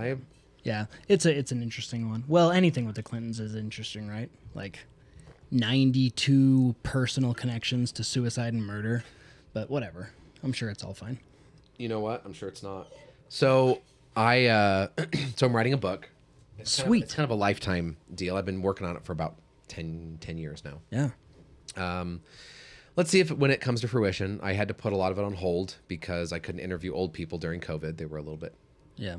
But basically, I interview people that are, the requirements are you have to be at least 70 years old, you have to be normal, and is that it? Oh, it's just older than 70. Yeah, older than 70 and normal. And I don't want billionaires, I don't want millionaires, because 98% of the world is just going to grow up and become a regular old person. Yeah. Okay? I was interviewing a lady I met on a plane. We... I was flying up here, down to Phoenix, doesn't matter. But I sit next to her and she had her purse on her lap and she's like, and the lady, the flight attendant's like, I'm sorry, ma'am, you need to move that. And she goes, like pretend like she didn't know English. Yeah.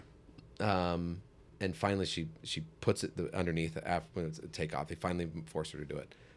And I said, and I turned to her and I said, oh, they finally made you. And she said, sometimes they just, that's a problem. And I was like, oh, may I ask where you're from? She's like, I'm from Yugoslavia. And I was like, oh my gosh, that's so wonderful. We start chatting. So I ended up, about 6 months later, I was in her apartment, my wife and I, interviewing this Yugoslavian immigrant. Yeah. I believe she's probably passed away now.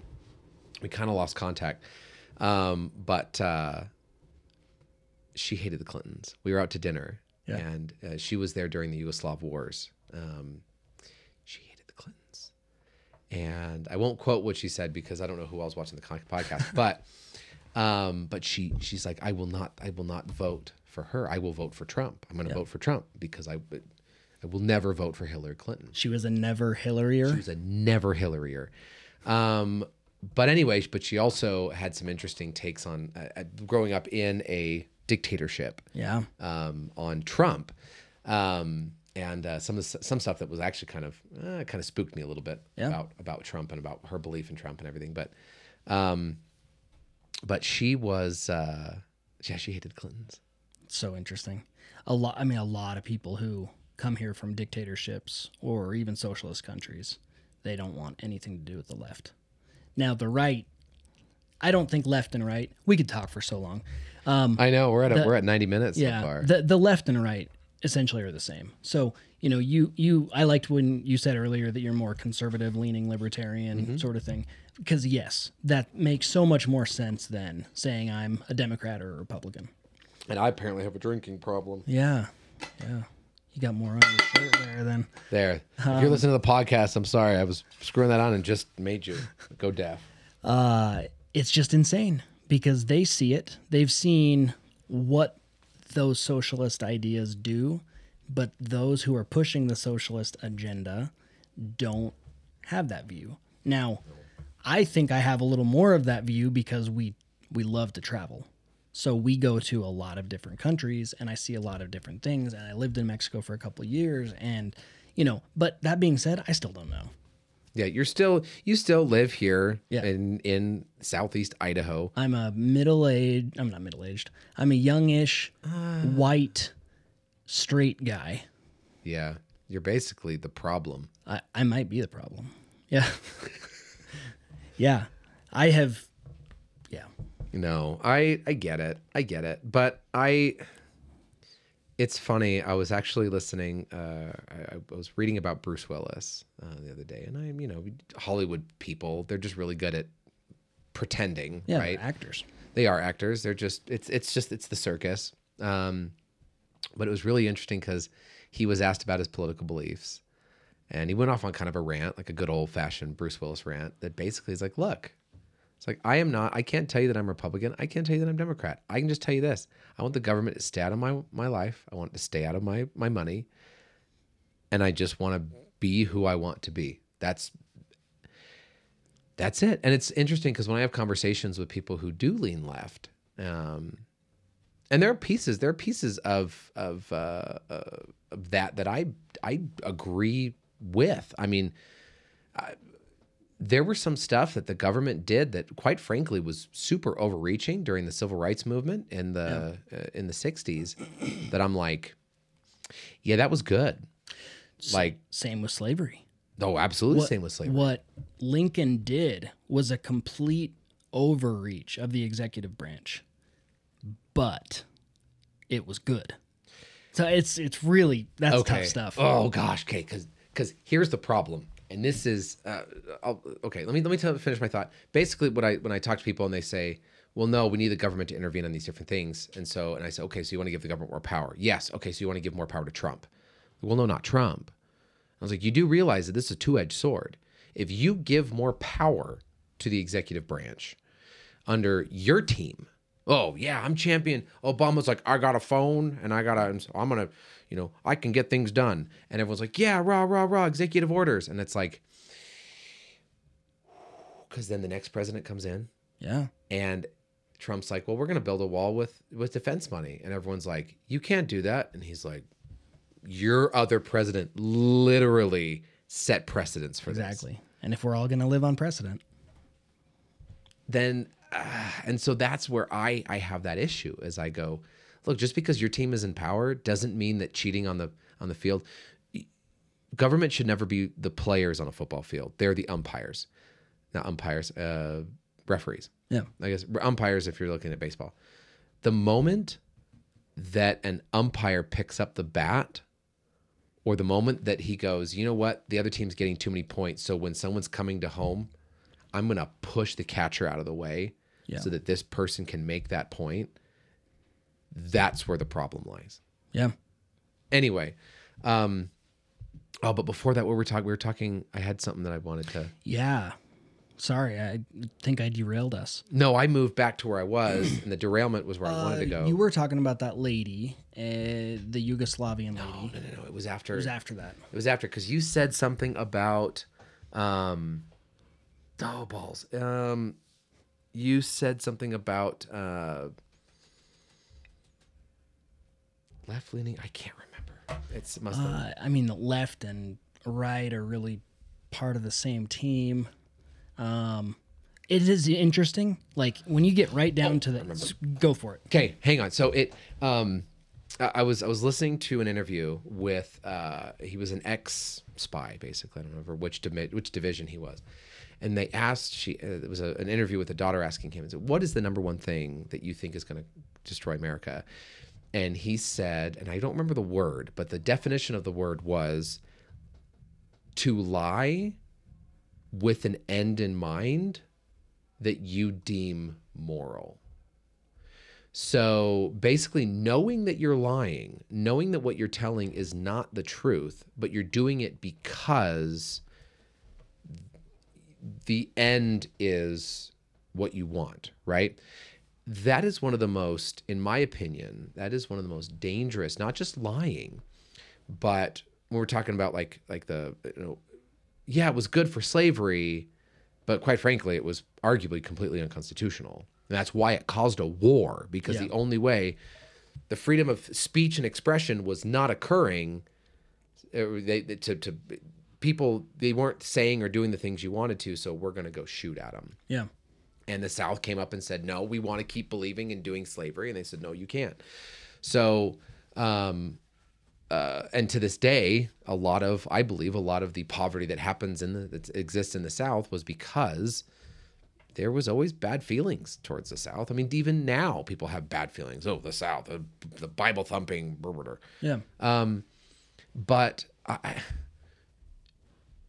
doing something that is unconstitutional, that is a lie, that is overreach as a means to an end, I don't know. I don't have I know it's tough. Because, yeah, Lincoln and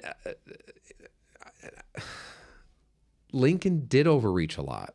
Obama with DACA overreached. President Bush, George W. overreached a lot. Yeah. Well, the Patriot Act. The Patriot Act. Yeah, we could go so deep. Yeah, I mean, but you say, well, but we had to do it because, like Saul Alinsky, never let a good crisis go to waste, because it's in that moment that people can say, oh, great, we're gonna do this now. Yeah. And everyone's like, yes, absolutely, we'll fall in line. You want to surveil Americans? Sweet, because then we won't have another 9/11. But or now they listen to every conversation that we have. This podcast. Oh, totally. It's brought to you by the National Security Agency. Brought to you by Pfizer. Oh gosh, no, we're not going to get into vaccines. No, we're so deep in this one. We're not going into. We're gonna have to have a part 2. Oh man, but no, the argument of a means to an end is in my opinion, is one of the scariest arguments that we tend to be okay with. And we need to not be okay with it. Yeah. It's just so important to say, yeah, liberty is chaotic. Yeah. But what births out of liberty? We went from, according to traditional history, we went from horses to the moon in 200 years. For sure. Because of liberty. Because we were allowed, the government got out of the way. Yeah. Is it messy? Yes, it is messy. That's the point. If you force your kid to do everything in the house, then the house will be very clean. But what is that doing for the kid? Yeah. Creative spaces are messy. Yeah. Anyway. Yeah, my grandfather he was born in 1905 and died in the 70s. So essentially he went from horse and buggy to vehicles to airplanes to man on the moon. Yeah. So crazy in just his lifetime. And he died pretty young. He died, I think, in his 50s. I was going to say, yeah, that's not very old. Or I guess, wait, it was in the 70s. He died in his 70s. I should probably do math better. Yeah, 60, it'd be late 60, because you said late 1903. 60s. Yeah. So insane, though. That is crazy. I mean, then that's 1905. And that's what you see. And Elon Musk has a good quote about this, I feel, where we kind of have gotten comfortable with the fact that innovation just happens. Like, you have politicians that are like, well, the technology is not there yet, but we're going to get there. And it's like, who's going to get there? Yeah. You as a politician, how are you going to say, well, we're going to get there? On what? On the backs of other engineers that are not you? If you think we're going to get there, then get up and do it yourself. Yeah. Yeah, Like, I agree. That's one of the most frustrating things is when we say, well, don't worry, we're going to get technology. We'll get there. And it's like, no, we get there when man is free to operate to get there. And if we hinder that through regulation, through, fun fact, I would actually make more money if I didn't make any money. With as many kids as I have, if I did nothing, Oh, for sure. I would actually make money than I take home. Now, I don't take home a lot, relative, because of I'm constantly reinvesting back into businesses, but I would make more money. I would have more take home if I just stopped. So why am I working? Well, because I have morals and things that hard work I think is an essential aspect. I want my kids to see me doing hard work. And I want to create stuff, but we're in a society, Tyler, where I would make more money if I sat on my skitty little keister than going out and fighting hard every day. It's pretty interesting. I could sign up for every social program that exists out there. I could make tens of thousands of dollars. And then when all my kids grow up, then I go back to the workforce. Yeah. I could stay home and do nothing but take care of my kids and have you pay for it by force. Yeah. And I could do nothing. It's so crazy. We're going to have a part 2. All right. Should we close this one up? Deeper. Yeah. At Thanks. 146? Yeah, I just appreciate your time and your knowledge, and always have appreciated you. So thank you. No, I appreciate the invite. And I really actually appreciate that it was last minute because... Sweet. Well, I live my life last minute, so... Well, yeah, I know. Every time you text me, you're like, we should go flying. I was like, I'm in Idaho Falls. Yeah. But we do. And the weather's bad today. But next week. It is. It is bad today. Yeah. I don't know if this is an offer to do it once or to do it multiple times. Okay. Because the more I get to go, the better. I really would love to fly over the campground. I would love, I'd love to get some good shots. I'd love to have it set up. Yeah. We're doing some pavilions that are super cool. Do you follow anything that has to do with like geodesic design? No. Okay. But maybe I should. It's fun. Basically, it's triangles. Yeah. So basically pyramids, but on a small scale. But essentially, you buy these little brackets, and then I buy my wood from the lumber yard, and I go buy culls. So basically, the cheap stuff that no one else wants for whenever I'm doing outdoor stuff because it doesn't matter. And so I bought a whole bunch of like a big old bunk of wood for like $200, and I bought these little things for about 130, and then some bolts. So I took these little, basically it's these brackets, and you put I should get in closer to this. Oh, you're good. And it holds it together into like this geodesic shape. Yeah. And it's all wobbly, and then you put in the last bolt, and it's solid. That's cool. So we did it as a chicken coop. And we're going to do those. We're going to build some as pavilions. Yeah. So some of our pavilions are going to be these like super cool geodesic, these geodesic things. In fact, I am going to just show you. No one else cares at this point. You might as well just stop recording. But why? So they look like that. Oh yeah. Okay. And they're incredibly strong. Like I was able to climb, go in these and just put my full body weight. The chicken coop is holding the snow weight just fine. Yeah. So we are. So we're going to build some of these as our pavilions, and I think it'd just be cool if I had one or two of them up, and we'll see. I mean, I don't know when I have to. The initial year took a lot of infrastructure. We dropped several $1,000s on the roads, and we're trying to clean up. There's so many thistles that are out there, and, for sure, and things that we're still trying to reclaim. It was so messy when we bought it. It was kind of the makeout spot. So we found everything from old condoms to I don't know. People that used to visit there must have had a lot of diabetes. Judging yeah? by how many needles we found down there. Yeah, definitely diabetes. Yeah. Sure. That's Lots crazy. of insulin. I always saw a lot of weird stuff, though, in my years in the ambulance. Yeah. Oh, absolutely. I'm sure you did. Yeah. But yeah, so I'm kind of my capital. I'm waiting this year. I need to recoup a lot more of those initial expenses. So we'll pull those in before I go out and really start putting a lot of extra bells and whistles. But I'd like to have at least a few more of those things out so that when you do fly over, it's like, check this out. There's the picnic tables. Here's the pavilions. Here's the school bus isn't out there yet. By the way, who was your mechanic when you had your school bus? There's a place in Idaho Falls. I can get you the... You had to drive to Idaho Falls? Well, we based it in Idaho Falls. Oh. So. Okay. But it was... They were awesome. Like, they ended up changing brakes and tires and doing stuff. Also, my dad. Oh, really? What year's the bus? It's a 2000. Yeah. I guess it's a 99. I think it's got a cat engine in it. Oh, sweet.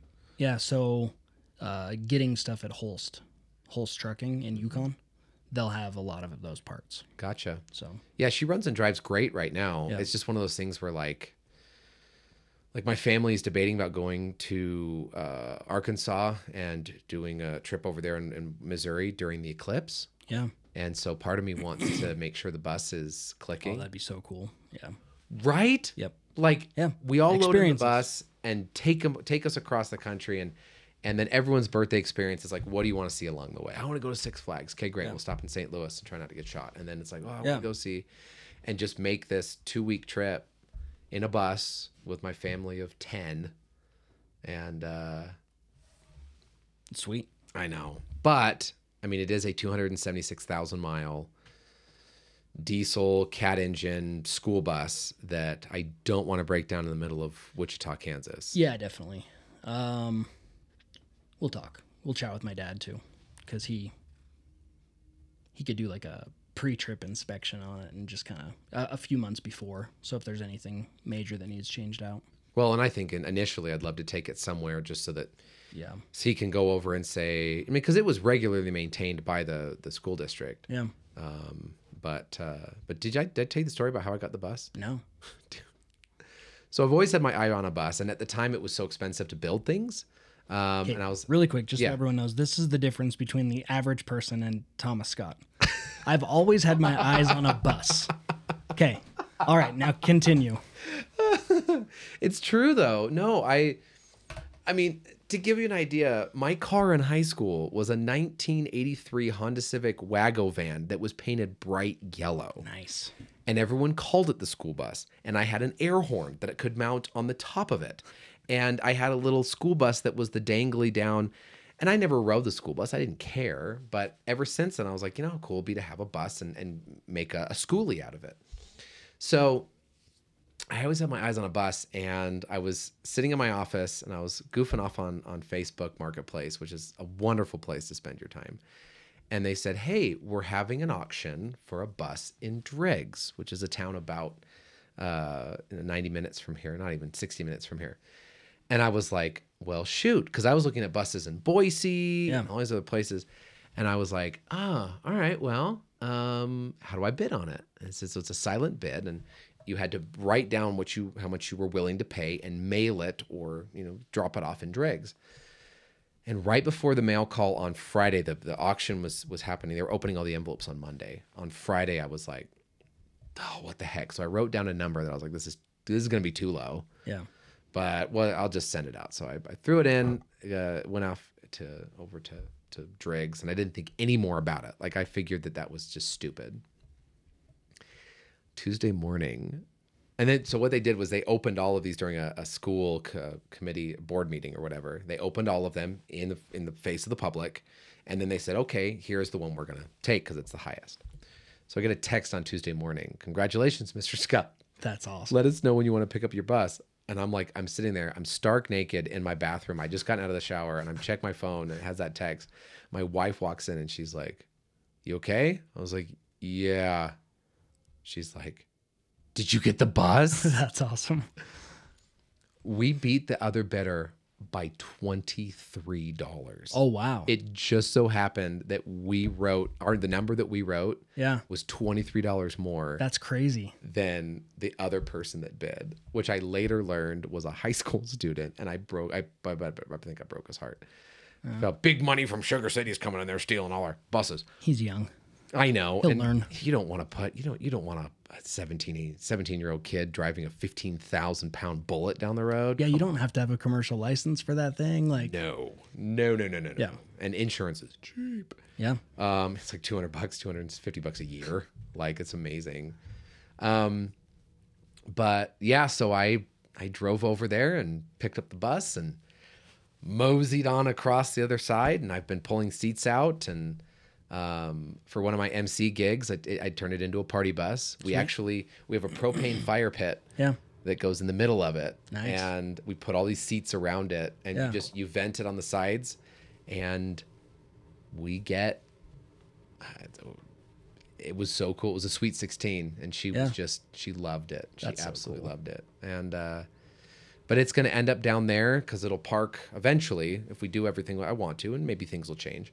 But it's going to park right on the peninsula, so you're going to have 360-degree views of the river from that spot. That's way cool.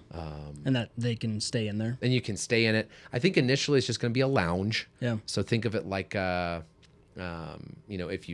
if you're camping there, you can use that space, and it's like a lobby, Yeah. so like a hotel lobby, so people could share the space.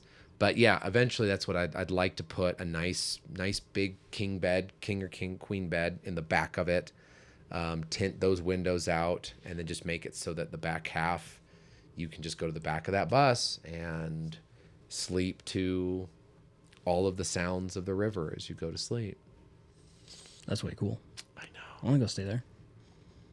Yeah, I invited you to come on as a partner on that. I know. You But, didn't do it. That's okay. well, I've started to say no to things that I know I can't give 100% to.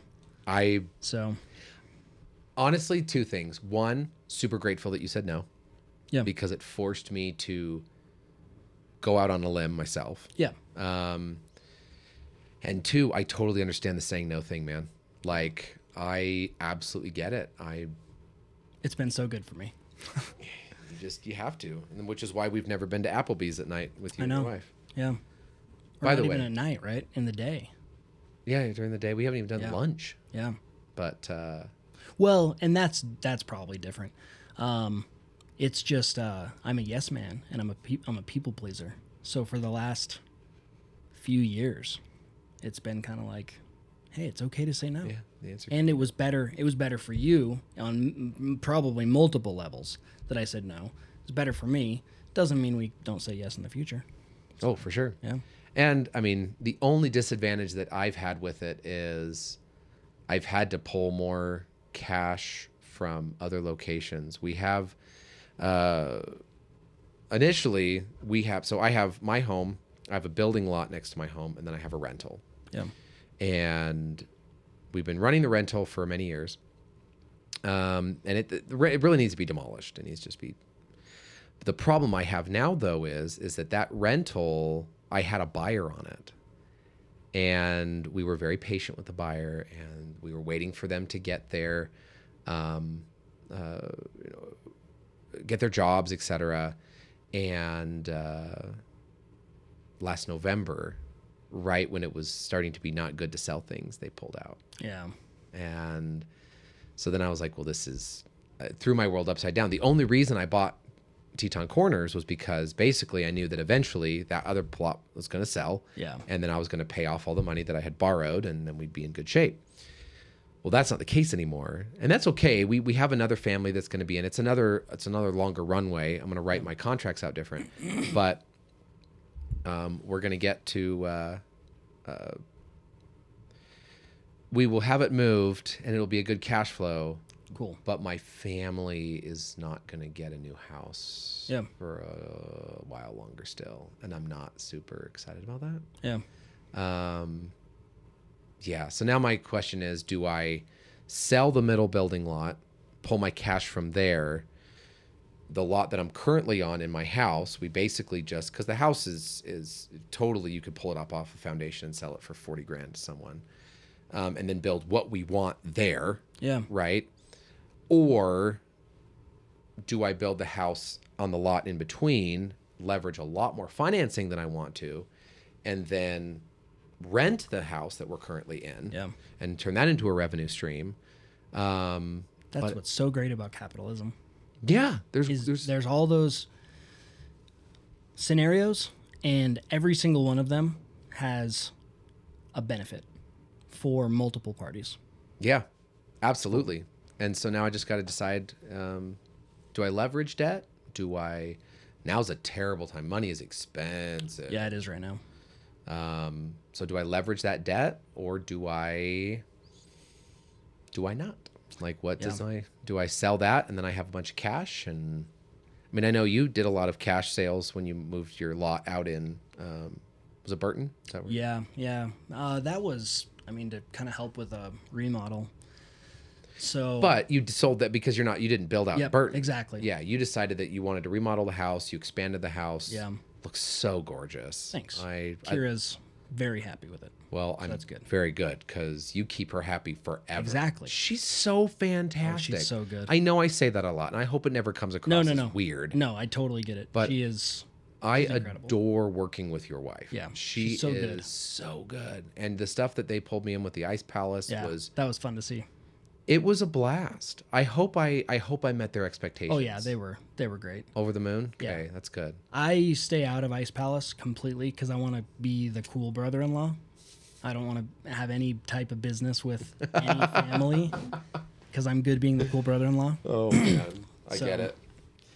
No, they were very happy with that. That was cool. I'm so glad. I really hope, both financially for me, obviously, but also it's just a blast. I would love to do it more. Yeah. I would love to do, what was happening there. I have a really, really good time doing it. We were able to work in some trade with the Winter Festival stuff, and so I was able to bring some people for the Barbershop Festival. I was able to take them to the Ice Palace. Cool. They had never seen anything like it. It was really amazing. Yeah. Oh, they do a great job with it. It only gets better every year. Yeah. It only gets better every year, and it's really cool to see Jim just light up about it. Yeah. He's so good at building things.